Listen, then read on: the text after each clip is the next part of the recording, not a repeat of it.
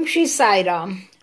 प्रशांति संदेश दल की ओर से साई भक्तों के लिए प्रति बृहस्पतिवार प्राध्यापक अनिल कुमार कामराजू द्वारा अंग्रेजी व तेलुगु लघु वार्ताएं पॉडकास्ट में आयोजित की गई हैं।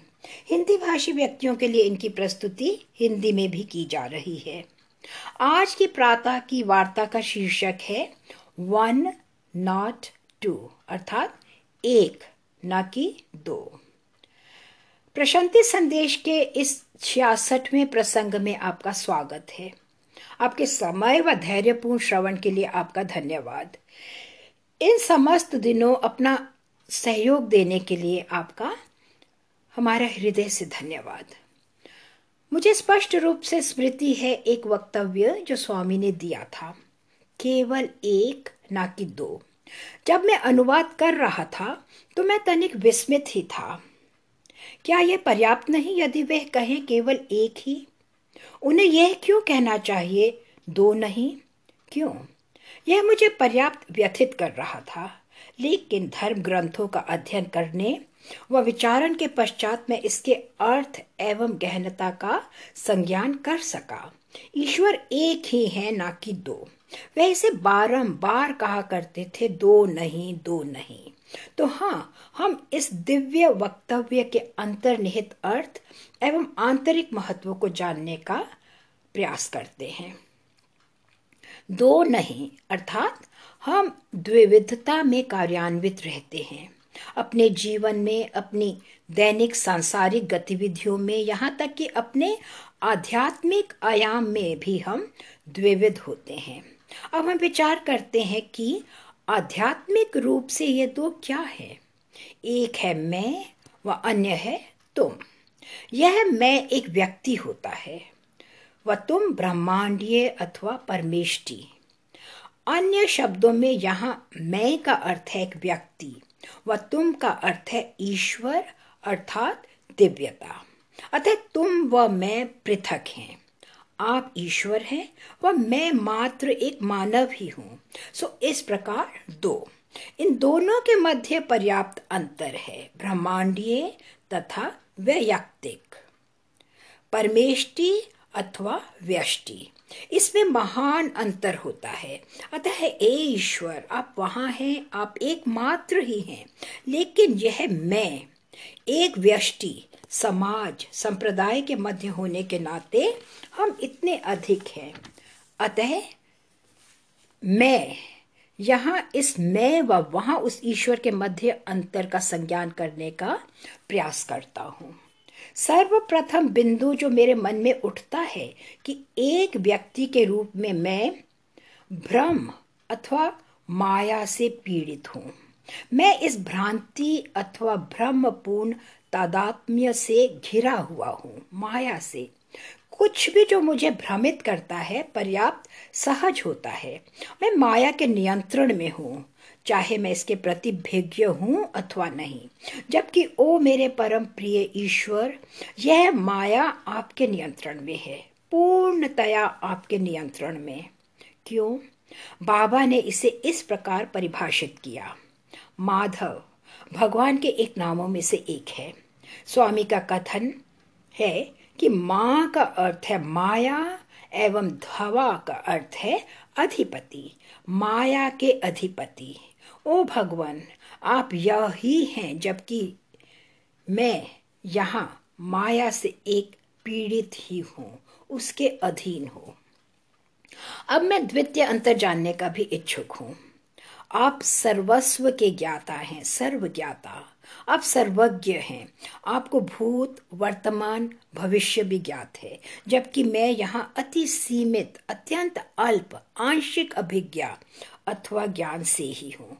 मुझे विदित नहीं अतीत में मैं क्या था, व मुझे विदित नहीं भविष्य में मैं क्या होऊंगा। अतः मैं उतना भिज्ञ अथवा सर्वज्ञ नहीं जैसे कि आप हैं, नहीं। तथा तृतीय, मैं यहाँ हूँ प्रकृति द्वारा पूर्ण नियंत्रण के अधीन। मुझे प्रकृति का अनुसरण करना ही पड़ता है। प्रकृति मेरा अनुसरण कदापि न करेगी, जबकि आप इस प्रकृति के अधिपति हैं। मैंने स्वामी को वर्षा रोकते हुए देखा है। जी हाँ, ऐसे भी अवसर थे जब पुट्टपर्ती ग्राम में चारों ओर जल वृष्टि हो रही थी, लेकिन प्रशांति निलयम के उपक्षेत्र में कोई वर्षा ना हुई। मुझे यह भी विदित है कि किस प्रकार स्वामी ने अग्निकांड को रोका।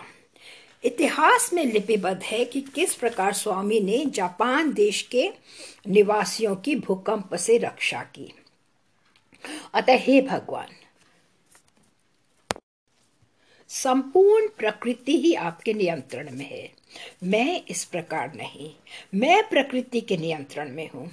इसके अतिरिक्त आपको समस्त ज्ञात है, अतीत, वर्तमान तथा भविष्य। त्रिकालज्ञ, त्रिकालज्ञ, आप काल के तीनों खंडों के ज्ञाता हैं, जबकि मेरा ज्ञान, मेरी अभिज्ञा वर्तमान तक ही सीमित है। अतीत का कोई ज्ञान नहीं व न ही भविष्य के विषय में कोई भी धारणा। तो फिर आप, हे भगवान, आप साक्षात अभिज्ञा हैं, आप साक्षात आत्मा अर्थात चैतन्य हैं। जी हाँ, क्योंकि आप स्वयं ही आत्मा अर्थात चैतन्य ज्ञान हैं, अतः आप इसके साक्षात स्रोत ही हैं। जबकि मैं स्व के ज्ञान, आत्मज्ञान के प्रति भिज्ञ ही नहीं। क्यों? क्योंकि मैं भाग्य अथवा कर्म अथवा नियति की जंजीरों में जकड़ा हुआ हूँ, इसके बंधन में हूँ। मैं जन्म व पुनर्जन्म से मुक्त नहीं हो सकता। व्यक्ति जन्म एवं पुनर्जन्म से मुक्त हो सकता है यदि उसे स्व का, आत्मा का ज्ञान हो, परंतु अन्यथा नहीं। कर्म के तंतुजाल के बंधन में जकड़े जाने के कारण स्व के प्रति भिज्ञ होना संभव ही नहीं। जन्म एवं पुनर्जन्म के विषय में तो विस्मरण ही कर दो। जबकि हे भगवान, आप वही साक्षात आत्मा हैं, वही साक्षात स्व, वही साक्षात ज्ञान। इसके अतिरिक्त मुझे स्वयं को यह भी स्मरण कराना चाहिए कि आपका कोई जन्म नहीं, आपका कोई आदि नहीं, कोई अंत नहीं। आपने मात्र एक रूप ही धारण किया है मानव जाति के उद्धार के लिए, विमोचन के लिए। इस धरती पर एक अवतार के रूप में आपका प्रकटन संपूर्ण मानव जाति की घातक अंत से रक्षा करने हेतु ही है। आप विमोचक हैं, आप उद्धारक हैं, आप मोक्ष प्रदाता हैं। आपके कोई कार्मिक प्रभाव अथवा कार्मिक ऋण नहीं जो जन्म पर्यंत जन्म के कारण होते हैं। इस प्रकार नहीं है। जबकि मेरा जीवन भाग्य द्वारा अभिकल्पित है व इसकी आवृत्ति करनी ही होगी। पूर्व जन्म के कर्मों के परिणाम, कर्म फल का वर्तमान में मुझे सामना करना ही होगा। अतः मैं इस कर्म के बंधन में हूँ व इस कारण मैं जन्म पर्यंत जन्म लेता रहता हूँ। सत्यवादिता से कहते हुए मैं एक और स्वयं का अंत निकट आते देखता हूँ, जबकि आपका कोई भी अंत नहीं। नहीं, आप इससे परे हैं। जैसा कि आपने अपनी एक तेलुगु कविता में घोषणा की है, आपका कोई आदि नहीं, कोई अंत नहीं व न ही कोई मध्य ही है। आपका कोई आदि अंत नहीं। आप सर्वाधिक पुरातन हैं। आपका वध नहीं किया जा सकता, आपका विनाश नहीं किया जा सकता, आपका पूर्णतया विलोपन नहीं किया जा सकता। कोई भी आप पर अस्त्र शस्त्र से प्रहार नहीं कर सकता। असंभव। हाँ, आप सर्वाधिक पुरातन चिरंतन हैं। यह आपकी प्रकृति है। मैं इस प्रकार का नहीं। जब अंत आएगा तो मुझे विदित है कि समस्त एक मुट्ठी भर राख में ही परिणत हो जाएगा। मात्र यही। आप, ओ भगवान, मुझे विदित है कि आप संपूर्ण कार्बनिक जगत के अधिपति हैं। इन जीव जंतुओं के आप अधिपति हैं। क्यों? क्योंकि आप स्वचयनित कोई भी रूप धारण कर सकते हैं। हमें ज्ञात है कि शिरडी भगवान के रूप में आपने अनेकों विभिन्न रूप धारण किए। आपने स्वयं ही एक श्वान का रूप धारण किया।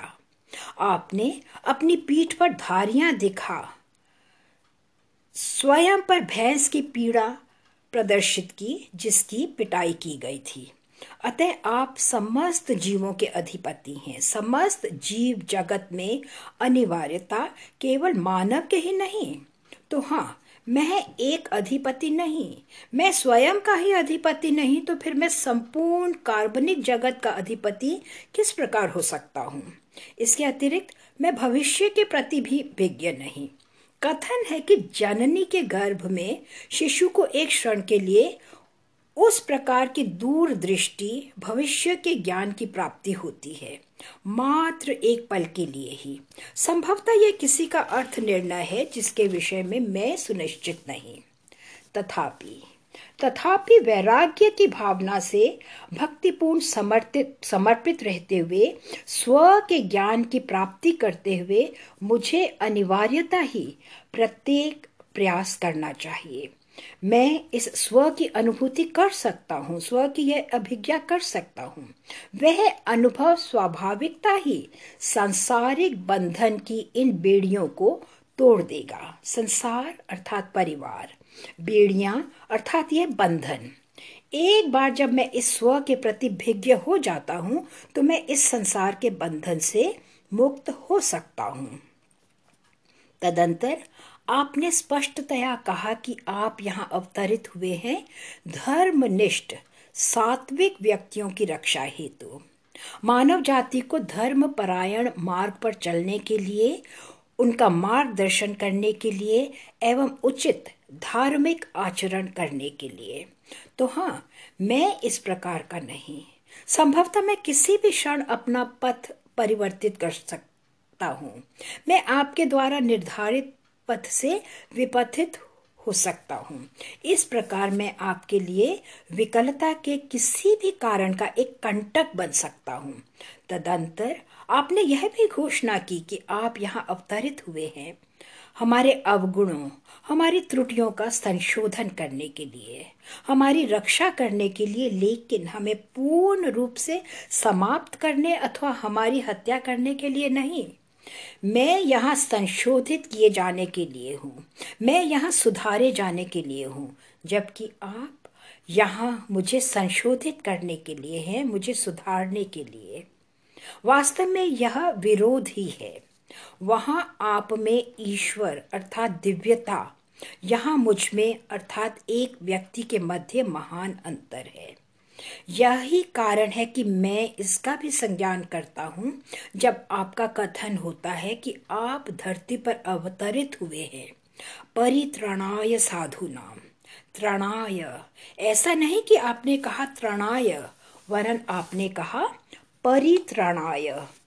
इस पर अधिक बल देने के लिए, अधिक बलपूर्वक कहने के लिए आपको कहना चाहिए था स्थापनार्थाय, स्थापनार्थाय अर्थात स्थापित करने के लिए, लेकिन आपने कहा संस्थापनार्थाय, इस पर अधिक बल देने के लिए। अतः आप यहाँ इन दो उद्देश्यों से हैं, परित्राणाय एक परित्राता, एक मुक्तिदाता के रूप में, व संस्थापनार्थाय स्थापित करने के लिए। अतः आपका यह ही कार्य है जिसकी योजना की गई है, जो क्रमानिर्देशित किया गया है, जबकि मैं तत्व के संशोधन के लिए तैयार है, सुधार के लिए तैयार है। अतः अब एक ही है, ना कि दो, जैसा कि भगवान बाबा ने कहा है। ईश्वर एवं मानव, यहाँ एक व्यक्ति के मध्य इस विषमता का हमने विस्तार से विचार विमर्श किया है, लेकिन फिर भी हम इन दोनों को विलग होने की मान्यता देते हैं। आप व मैं भिन्न हैं, पृथक हैं, हम एक नहीं हो सकते। यह द्विविधता अर्थात द्वैत कहलाता है। लेकिन आप वहाँ व मैं यहाँ भिन्न नहीं, हम एक ही हैं। अद्विविध अर्थात अद्वैत, हम एक ही हैं। तदंतर प्रश्न उठता है कि क्यों हमें माया के प्रभुत्व के अधीन होने दिया जाता है? क्यों? मुझे अपना अतीत, अपना भविष्य विदित नहीं। मुझे प्रकृति का पालन क्यों करना चाहिए? मुझे जन्म पुनर्जन्म क्यों लेना चाहिए? मैं अधिपति क्यों नहीं? क्यों? यही प्रश्न है जो मेरे मन में उठते हैं। उत्तर पर्याप्त सरल हैं। आप व मैं कदाचित भिन्न प्रतीत हो सकते हैं, लेकिन जैसा कि भगवान बाबा ने कहा है, दो नहीं, एक। यह एकमात्र हमारा अपनी देह से एकात्म करने के कारण है, देहाभिमान के कारण। द्वितीय, समाज, संप्रदाय, पद प्रतिष्ठा के प्रति आसक्ति के कारण। यह समस्त है जिसे हम जीव भाव कहते हैं। जीव भाव, यह भाव कि मैं वैयक्तिक हूँ। अतः एक है देहाभिमान, देह के प्रति आसक्ति, व द्वितीय है जीव भाव, विलगता की भावना, स्वयं के अभिज्ञान की भावना, कुछ विशेष, कुछ भिन्न होने की भावना, एक प्रकार की विशिष्टता की भावना की संकटावस्था, जिसे हम जीव भाव की संज्ञा देते हैं। इस जीव भाव के कारण मैं स्वयं को आपसे पृथक होने की भावना देता हूँ।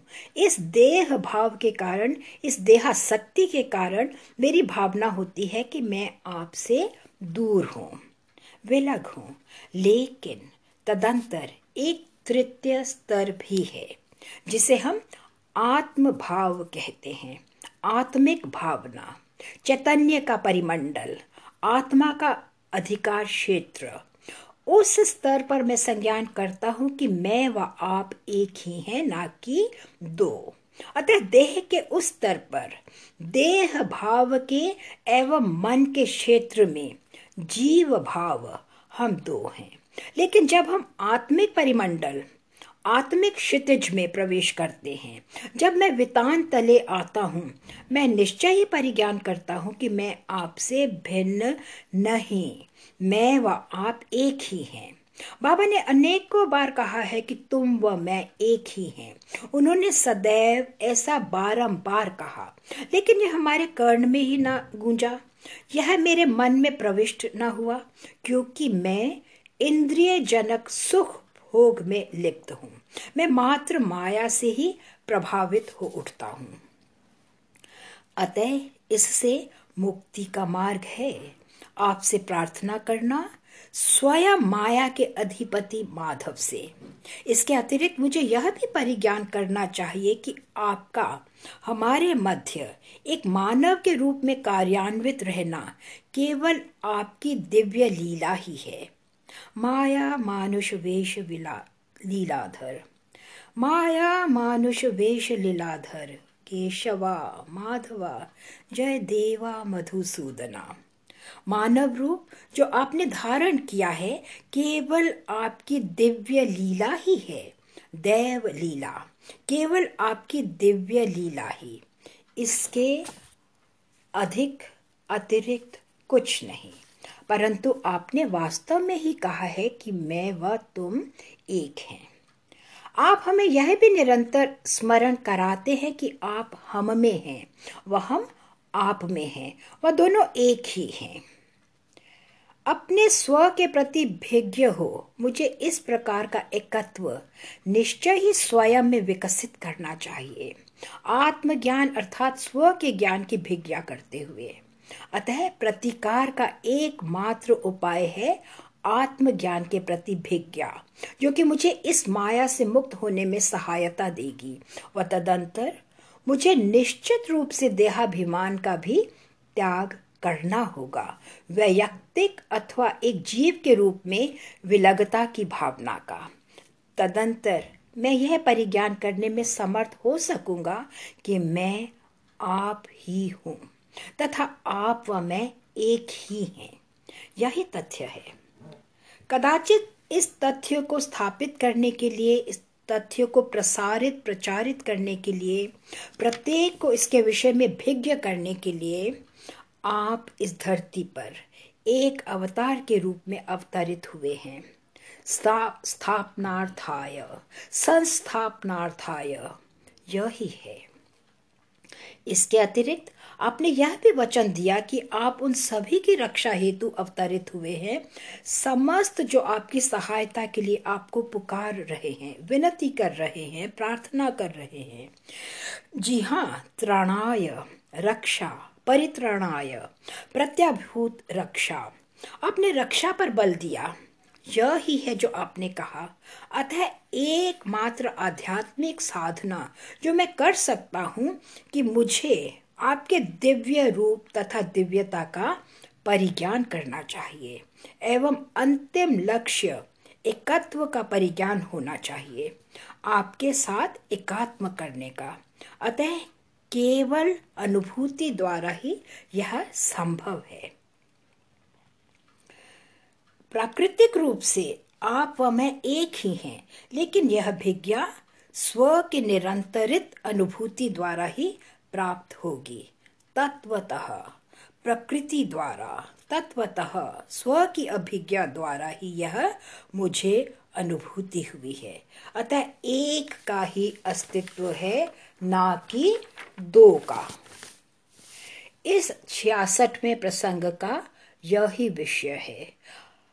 आपसे पुनः भेंट होगी। आपके समय के लिए धन्यवाद।